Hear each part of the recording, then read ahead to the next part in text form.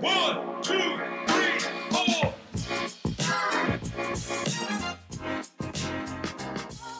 Welcome to Straight Edge, the podcast. My name is Clive Allwright, and along with my amazing guests and co-hosts, we're going to be having some brutally honest and sometimes confronting conversations around all things of addictive behaviour. Now, as it happens, I've been a hairdresser for 37 years, and during my career, I've met many people just like me that have also struggled in the many different areas of addiction.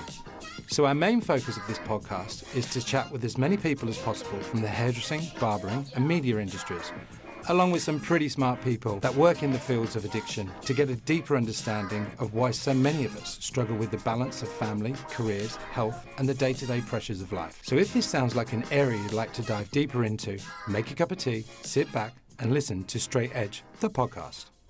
19 years ago, I had warrants for my arrest. I had bad credit. I was 137 pounds. I was green and blue. And I had nobody wanted anything to do with me. And I was broken and I was alone, and it was just, I thought life had passed me up. So if anybody's listening, it's not too late. It's not that you're a quitter. It's that you're surrendering. I got the chills right now. I'm like, this is the best ad ever. It's the definition of straight edge. And I work with people a lot. And that's been my thing that I think's keeping me sober, is the service work. Hello, and welcome to another episode of Straight Edge, the podcast. I am one of your hosts for this morning, Mr. Clive Allwright, and I am joined once again back in our virtual studio by my sidekick angel, Amy. How are you this morning, Amy? Oh, I like that. Angel Amy. Yes, I'll take it. I love it. You know, it's a bizarre time of year.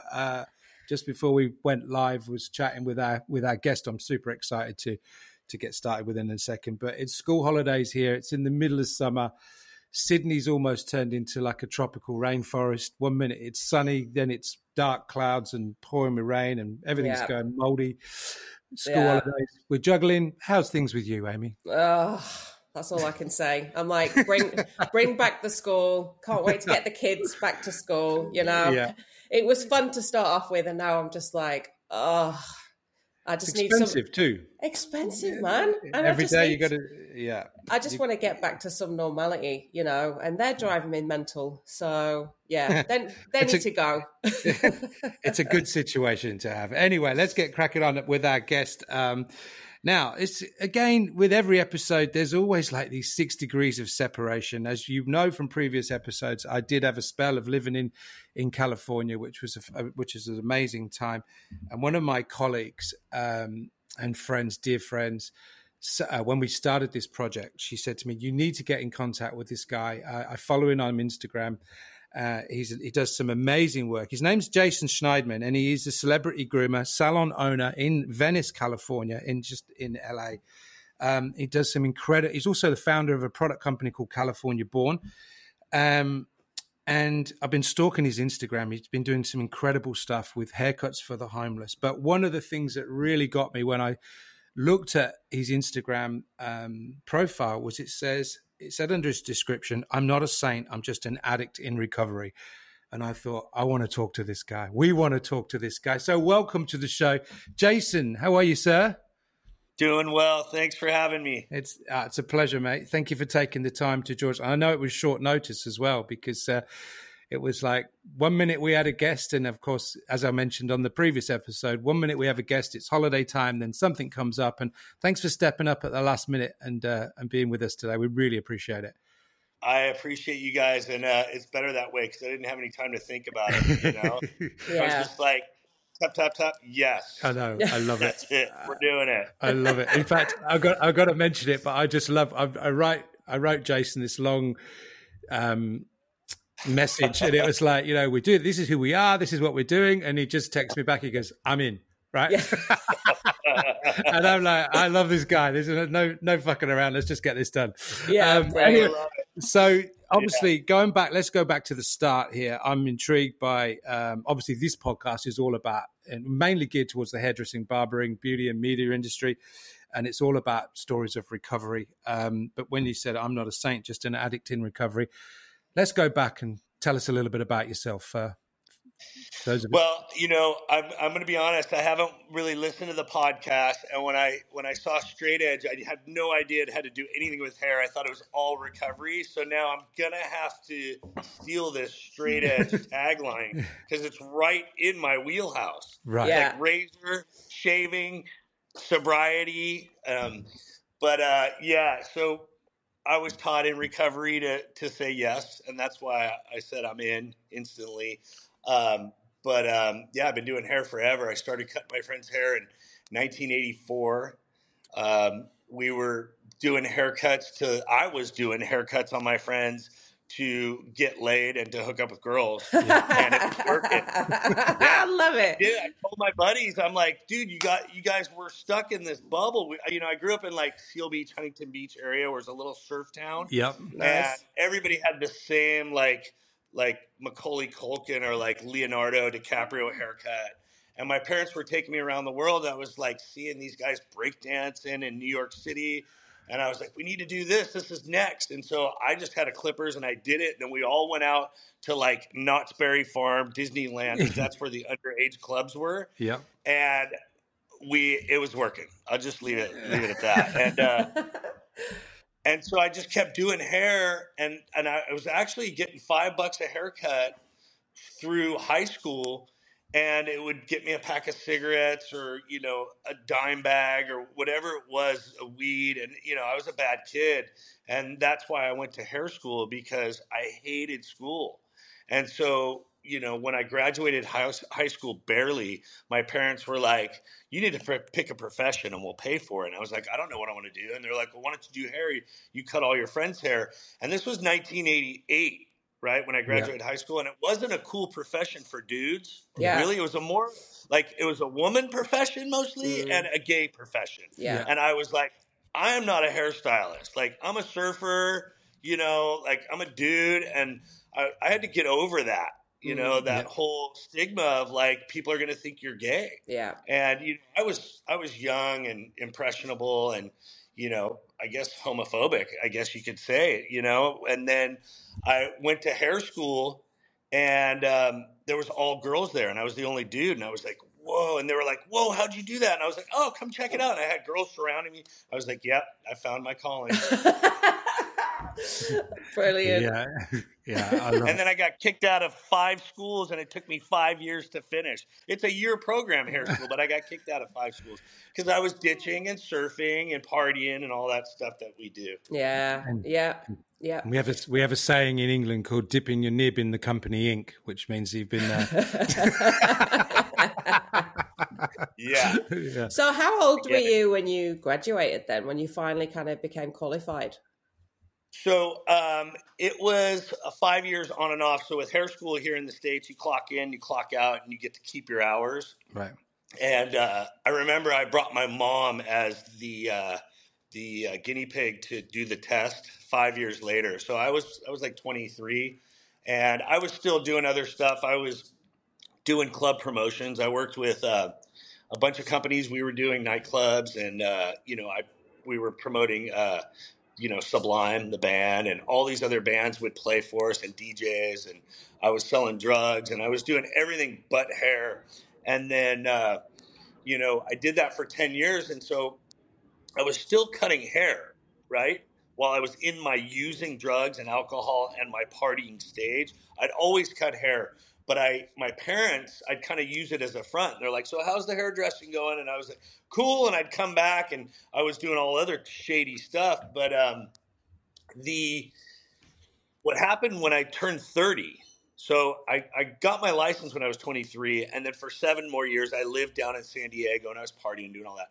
But what happened is the wheels fell off with drugs and alcohol for me. And it went from being social and drinking and doing cocaine to literally just locked in my room smoking crack. And I really got hooked bad on crack cocaine. Shit. And I knew I was going to die or end up in jail. So I was like, I need to get out of San Diego. So I got in my car and drove up to Long Beach and LA area where I grew up.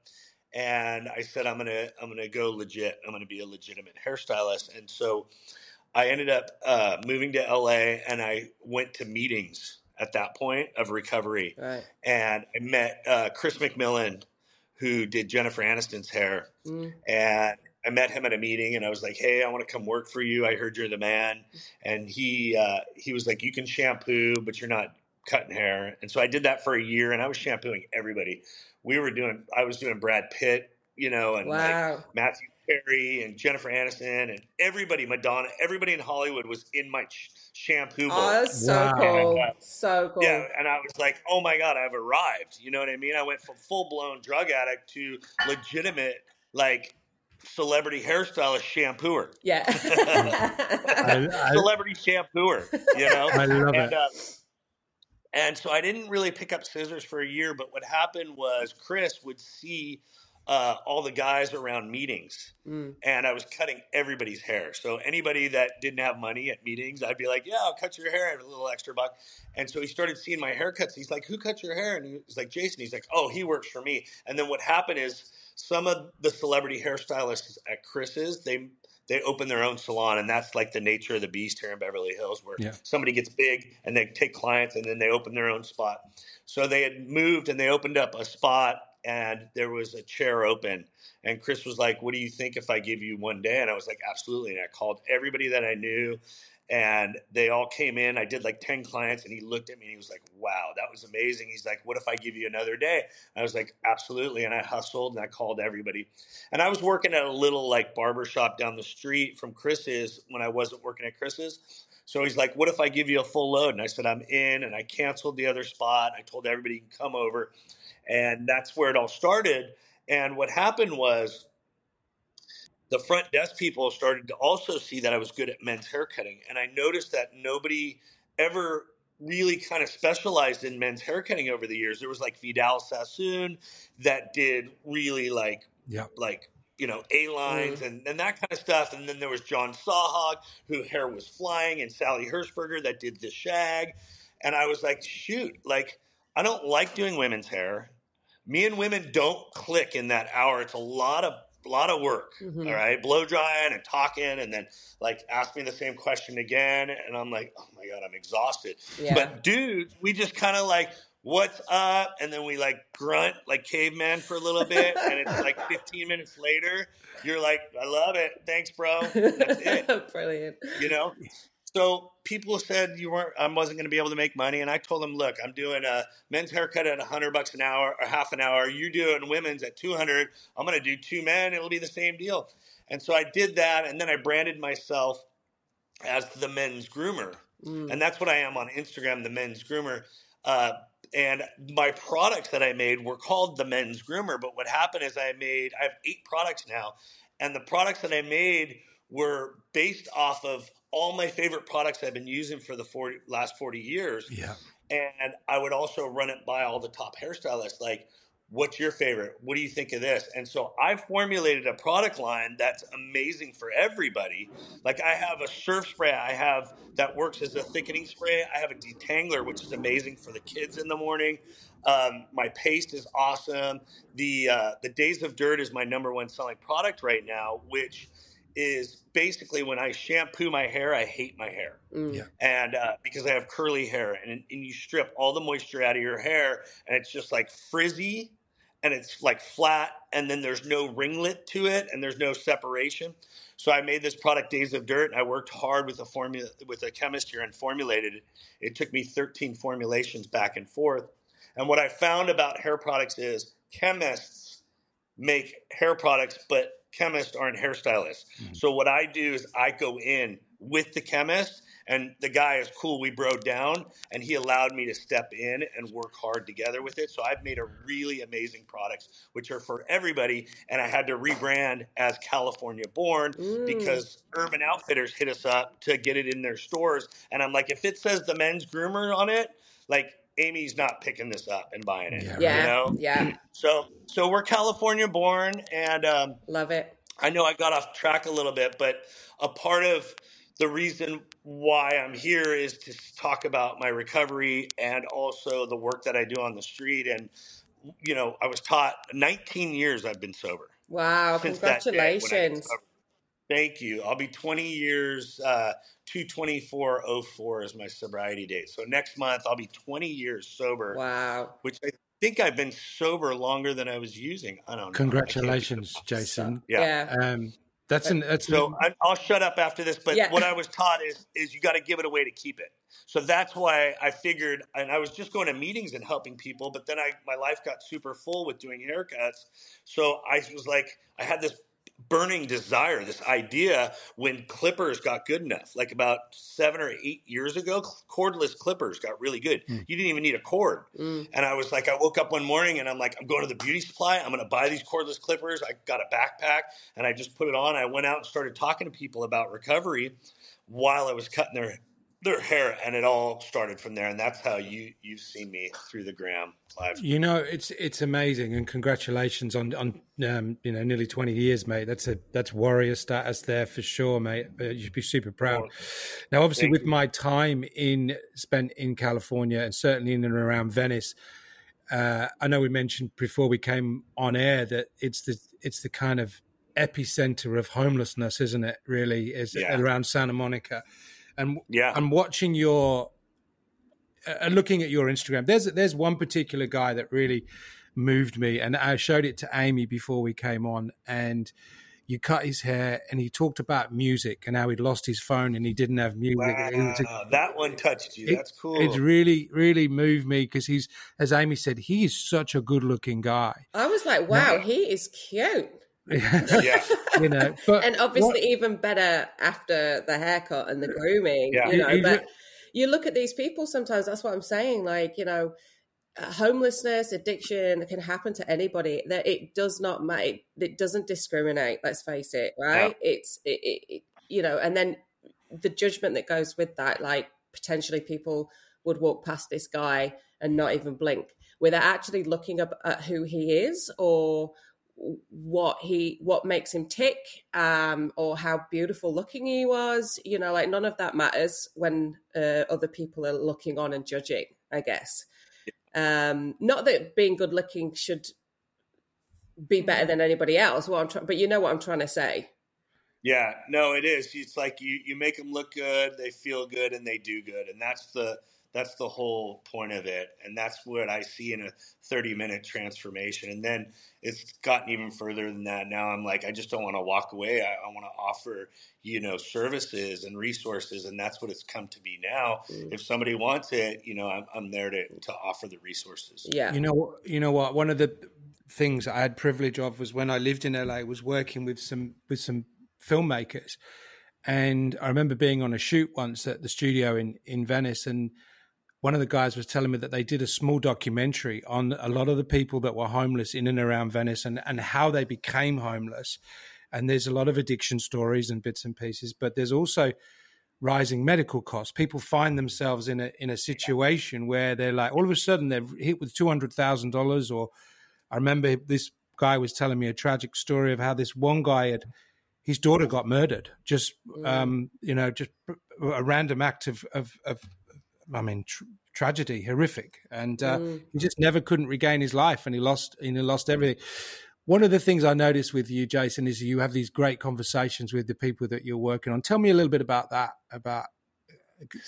So I was just working with a friend today who's working on his sobriety, and he was like, the good thing about you is you don't pass judgment. And I've seen everything. I've been there. I'm not talking down to anybody. I'm just after the disease. So it's interesting. There's millions and millions of people that suffer from alcoholism and addiction. And really it's not the individual, it's the disease. And it's kind of a cookie cutter play on if they're, struggling with drugs and alcohol, because one, if their mouth is moving, they're probably full of shit, So it's like, show me, are you ready to go? And if you're not, we're done here. You know what I mean? Yeah. Because you keep doing it your way until you're sick of doing it.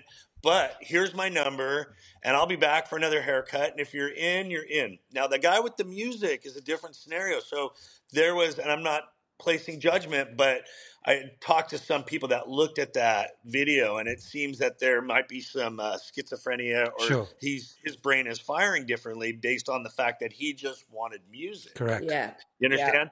Yeah. And you know, it's like there was nothing more I could really do. And at the end of the video, I'm like, we got to get you some music, bro. Like that was it. Yeah. You know what I mean? Yeah. Like you look great and everything, but you need some music. And the reason why it's because, and I don't know how it is in Sydney, but you know, the whole system's fucked, you know, like here in LA, it's, you know, there's no mental institutions anymore, really. You know, that left in the 80s. So it left everybody on the street.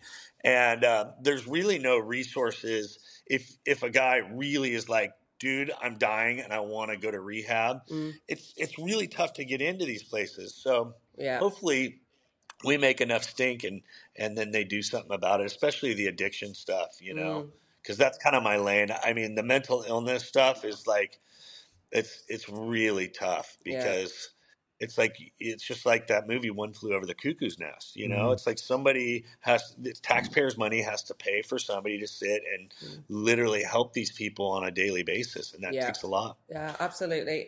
I think Clive will agree. Like we're quite fortunate here. I mean, don't get me wrong. There's obviously some faults in every system, right, in every country, but there is a lot of accessible support here in Australia. So cool. Not that everybody always does access it, but it is available. And I think we're very fortunate in that way, even though there's obviously homelessness and there's still all the same kind of addictions and issues and all of that kind of stuff. But I've always kind of looked at the US and thought, whew, gosh, like if you are sick over there, you are screwed.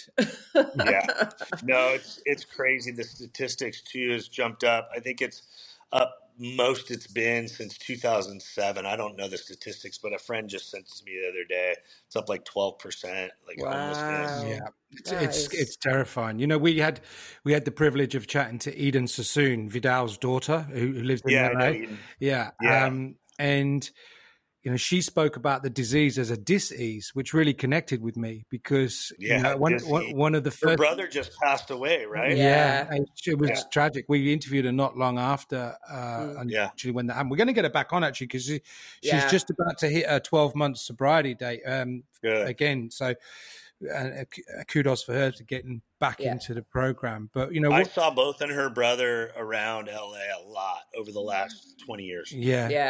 Yeah, you know, and I think this is one of the things, right? So, like with me, it really, because I struggled with the word disease when I first came. I'm 4.5 years clean and sober, and I was Congrats. like, thank you, you know, and I'm like, I don't know if I agree with it being a disease. And when Eden spoke about it being a dis-ease, I certainly have a dis-ease with who I am and what I am, and I feel I've multiple personalities, I guess you could say, and one of the hardest ones I have the one I have of living with is mine, you know, the one who's me. And I guess by telling our stories, and this is one of the things that recovery has really helped me, to sit in a meeting and share some of the deepest, darkest secrets that we've had or been through.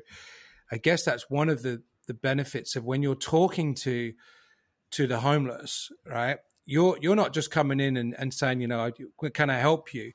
You know, the whole foundation of whether it be alcoholism or drugs or any 12-step program, it's written by addicts for addicts. It's written by alcoholics for alcohol. It's not like some professors come out and worked out a formula. It's a bunch of addicts and alcoholics that have got together and gone, well, these are the steps that we recommend that you should follow.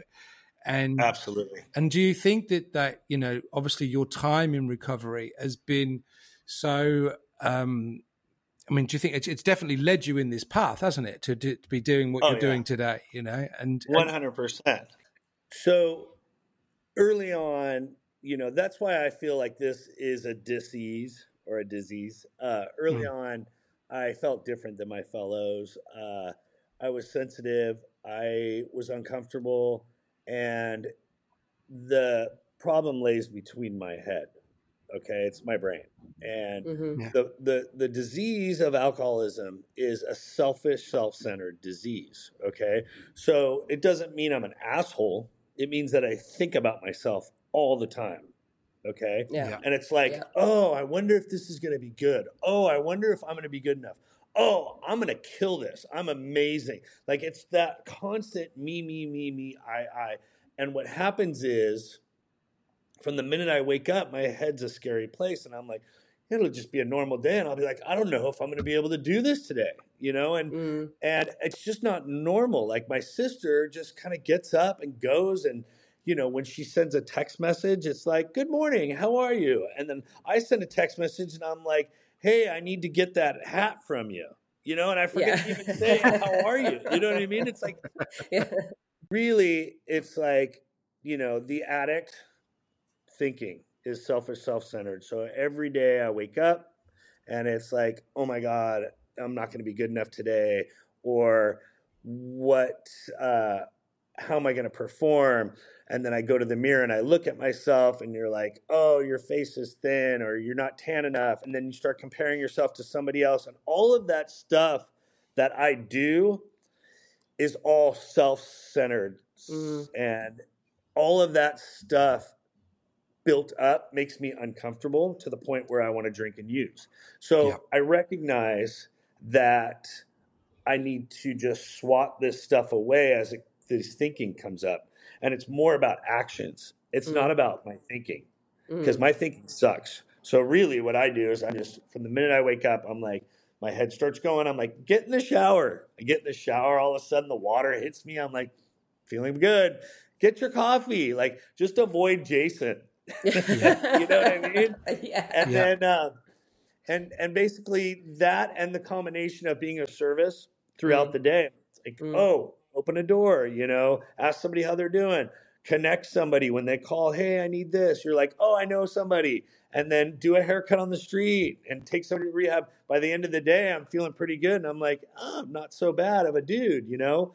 And it's basically just stacking up that spiritual, you know, gold.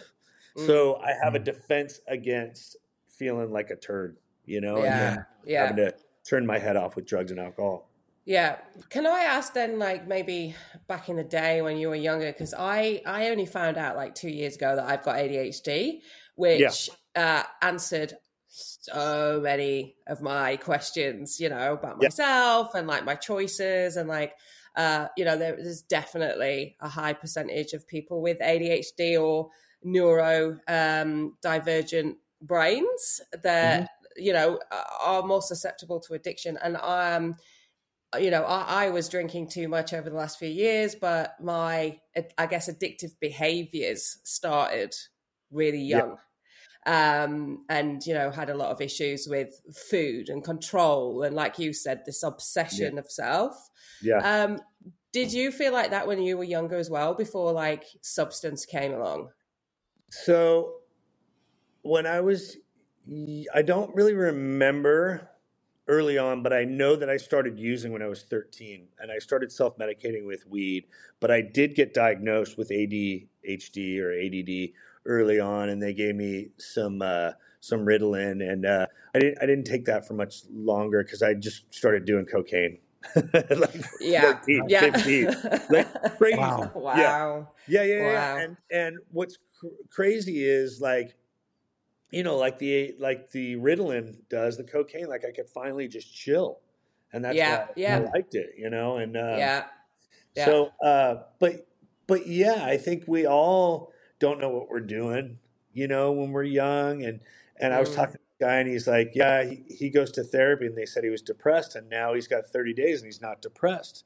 And he's like, I'm done going to therapy. And I was like, well, you know, this formula that I've been taught in recovery really kind of like keeps you away from therapy, because like you don't have too much to talk about yourself anymore.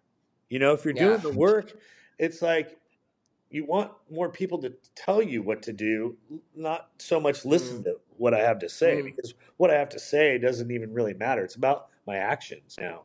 So it's getting into action. It's all about getting into action and changing your behavior through your actions.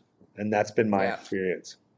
You know what, Jason, I heard something through one of my sponsees on the weekend, which really was very thought-provoking, talking about taking people's guidance. We've run our own course with our own thought process and got ourselves into the situations that we got into. And I was talking, one of our previous guests spoke about the opposite to conformity is courage, which gave me a lot of time to think, right? Because I think and I mentioned this on a previous episode, I was full of courage and running things on my own race for a long, long time. Yeah.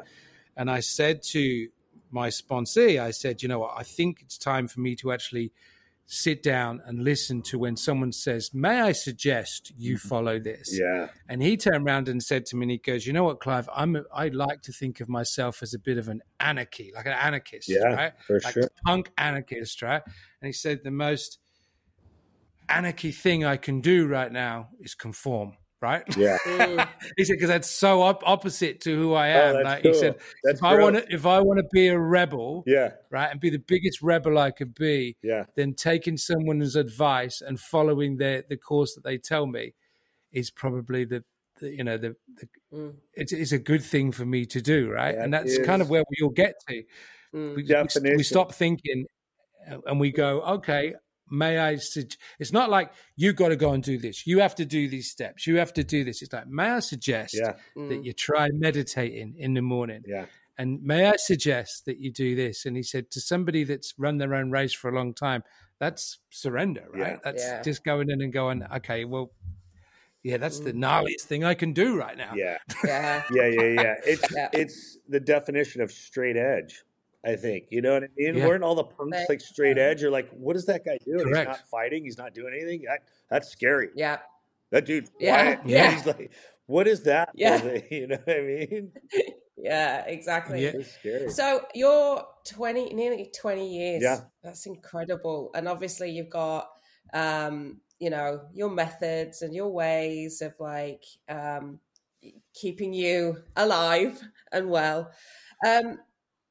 Do you find that that it's necessary, let's say, to keep going to meetings and things like that as time goes on? Like, is that something that you still do? That's a great question. So I was talking to this guy this morning, and I believe personally that it's the foundation. And I laid down 2 years of solid 2 meetings a day. And I had commitments, and I was showing up, and I was meeting people, and I had fellowship, and I was not isolating. And I believe that the most important thing is to immerse yourself and not isolate, and do the work and do conform, do contrary action, do what you're not used to doing, do things that are uncomfortable, because that's where the growth starts from. Now, nowhere in the big book, or in meetings does it say that you have to go to meetings, right? The purpose of going to meetings is to be there for the new people. And I don't go to meetings, okay? I work with people, and I work with people a lot. And that's been my thing that I think's keeping me sober, is the service work. And, I'll speak at meetings every so often, and I'll pick up a couple of sponsees. But I haven't been doing tons of meetings, and I don't feel guilty. I guess a little bit in the fact that I feel like, well, if we're not there, how are other people going to get it? But I kind of feel like the guys with 2 years that are still there in a year and a half, because, Dr. Bob and Bill, they did it like with 5 days of sobriety. So it's one alcoholic working with another. Doesn't have to be a guy with 20 years working with another. And my experience is the more we get time, the more fucked up we are anyways.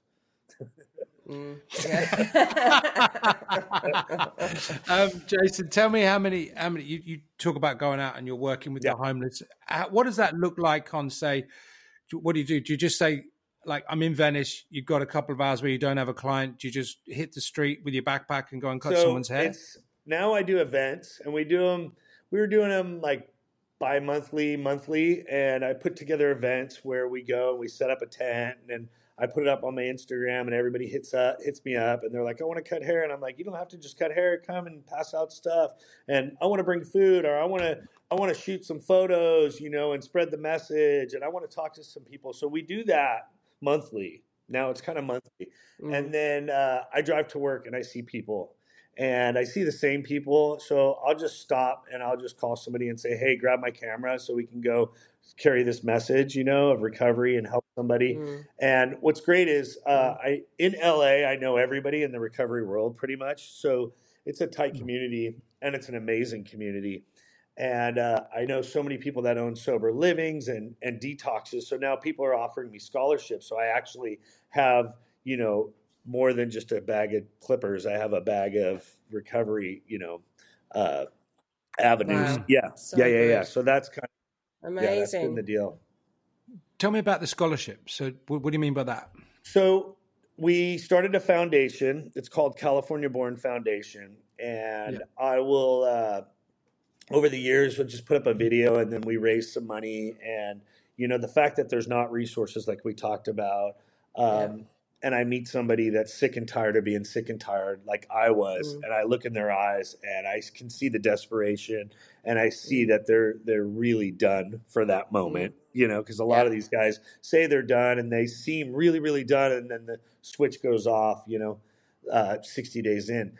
But we have money, that we've raised, and I'll just call somebody where detox is usually $25,000 or something stupid, and Oh they'll my give us, goodness. they'll give us a 10% deal where it's 2,500, and Wow. we just use that money that people donate, and I'll literally just take the guy off the street to detox, and then there's sober livings that are long-term structured sober livings, much like the one I went through, because that's what worked for me was the behavior modification. And I lived in a place for 13 months when I was 34 years old, and I had to change. I was forced to change, and so there's some of those houses that I know. And so we'll get them into detox, and then after 30 days, detox will take them over, and we'll fund that month to month as best as we can. And then in about That's 6 amazing. months, they start working. Because the first 6 months, Amazing. it's all about recovery it's a full-time job. First 6 months. Yeah. This is what gets to me though, right? How on earth does the government and other people out there think that people can actually recover if it's going to cost $25,000? Yeah. I mean, if someone's living on the street, clearly they've got no money. How on earth are they ever going to get themselves out of that awful cycle if it's $25,000? Yeah, so there's Blue Cross and Blue Shield and all these different things. They're just really difficult to get in and placed in. So they do offer some of these, but the insurance is not great, and it's really tough to get into rehab, and especially for a guy that doesn't have anybody. That's like, it would be great if he could walk in and say, "Hey, let's go," but it doesn't work that way. Wow. Yeah. I don't want to make this a political podcast, but I've seen some numbers flying around in recent times that the US has just has given $113 billion to Ukraine. Yeah. And UK's just done £60 billion. Which I think that was right. I may have that. No, I know it was 113 from the US, and this is and someone said, for 113 billion, you could build every homeless person in the US a house, and every American could have free healthcare for that kind of money. That's insane. Gosh, and that's what they've spent in 2 years. I can't even grasp all that data. But I mean, I'm watching this TV show Snowfall. I don't know if you guys seen it. Check it out. It's about the cocaine in the 80s, how it was brought in by the CIA. And there's 3 stories going. It's it's 6 seasons. It's called Snowfall. Wow. It's on FX, on Hulu, and I'm on season 6 right now. But it's like, the crack that was being made in South Central, and there's 3 stories. There's like the Ice Cube and the Eazy-E that are selling crack, and then there's the Mexicans in South Central that are selling, and then it's the CIA agents that are bringing it in. It's a really good show, but it's just crazy that all this stuff comes across the border, and then we're just riddled so hard in the U.S. with it. Fentanyl right now, it's like, you guys don't even have fentanyl there, do you? No, well, it is here, but not. It's like prescribed. I mean, I'll tell you a story that one of my good friends, his brother lived in Canada, and he went across to Seattle for a music festival, and he decided to buy some cocaine for the festival, and met some random guy, and had one line, and it was fentanyl that killed him. That's happening. It's happening every 5 minutes right now in the U.S. And it's that serious, isn't it? So literally, since we've been talking, 15 minutes, 3 people have died because of fentanyl in the U.S. It's crazy, right? Gosh, and it's not just like people that are homeless and that are having, like, my sister's good friend's daughter, who's like 19, went to college. Her boyfriend just died from snorting all by accident. So you can't even do drugs these days. You know what I mean? Yeah. Like back in the day, it was like we just had to take a bad shit because it was baby laxative. Now you fucking do a line and you're dead. Yeah. I mean, I've heard of that. Yeah, I've heard of it in Sydney as well. There was, especially after COVID, there was some stuff coming in from apparently synthetic stuff coming in from China, and it was just dropping people left, right, and centre. I think probably here, Clive, there's meth is a massive problem. So now you guys got the meth. Okay, so our thing is meth and fentanyl, and with the meth, what's happening is it's being made in Mexico, and they don't take the impurities out. So there was biker meth back in the day where there was integrity, and they would take the impurities out. So what's happened with the meth here is now it's getting pushed in from Mexico, and it has these impurities that make people schizophrenic, and they hear things. And so now we got people walking around the street that are talking to themselves, and you don't see that in other parts of the world. And I was told that by some guy that's been traveling the world. And he's like, I've been everywhere, and I don't see people talking to themselves. Yeah, like, literally, like on the street. And we have hundreds. You'll pass like at least 10 every time you go somewhere. Wow. Well, my friends just went to San Francisco and said that, and I've spent a lot of time in San Francisco, and apparently downtown is just like Zombieland. Yeah, it's really like that. And it's like that in Venice too. Oh, I'm so sorry to hear that. You know what? It's been fascinating chatting to you, mate. Really has. Yeah. And I commend you with, for getting out there and doing, and I've got to tell you this to you. I think your space where you work, your salon, or salon, as you would say, is I saw you were looking for crew, and I looked at it. I thought, if I was 20 years young, I would love to work in your salon, mate. It is such a creative place. That's so beautiful. Whereabouts are you? So we're on Lincoln, right in between Venice and Washington, and we share a building with Lincoln Tattoo, and they're like the top tattoo artists on the west side. And it's a big black building. It's got white flowers on it. Talking of tattoos, I got all of my tattoos were done at Ink Monkey in Venice. Are they still around? Across the street, down the way. Yeah. There you go. Literally, so right across the street. So, Jace, is there any advice or anything that you would like to give to our listeners? We're very fortunate. We've got a real solid listenership now out there of people who are really kind of engaged in what we're doing, and we've had some incredible guests like you. And I, like Clive said, absolutely commend you. I think what you're doing and how you're living your life now it's beautiful. And the fact that you're constantly giving back to the people that really need it, amazing. Is there anything else that you would like to say to our listeners, or leave on a real positive note? Yeah, so I was in Sydney and Melbourne last year. A movie that I was doing some press brought me there, and I had such an incredible time, and it's such a beautiful place. 19 years ago, I had warrants for my arrest.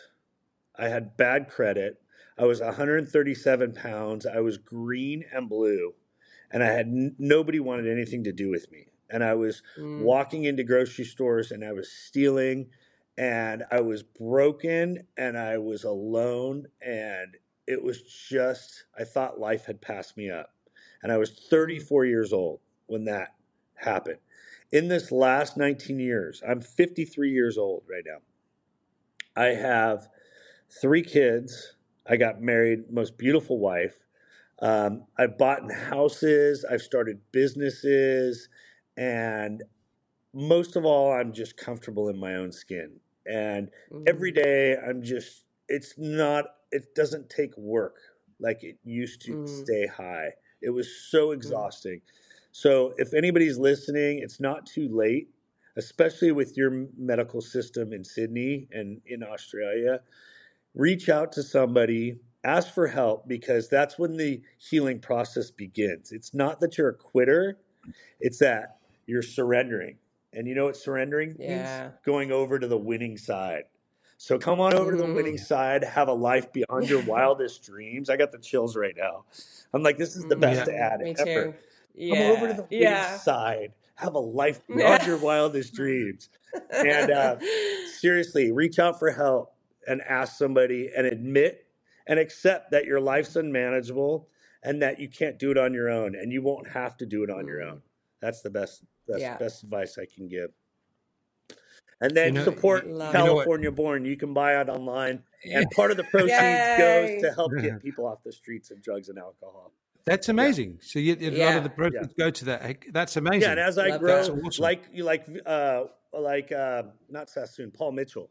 Paul Mitchell is the most amazing. They help so many different people, and they have so many different philanthropy areas. And, that's what I'd like to do is, this is the second part of my life. I'm 50 plus, now it's about, supporting my family, and then anything extra goes to helping people.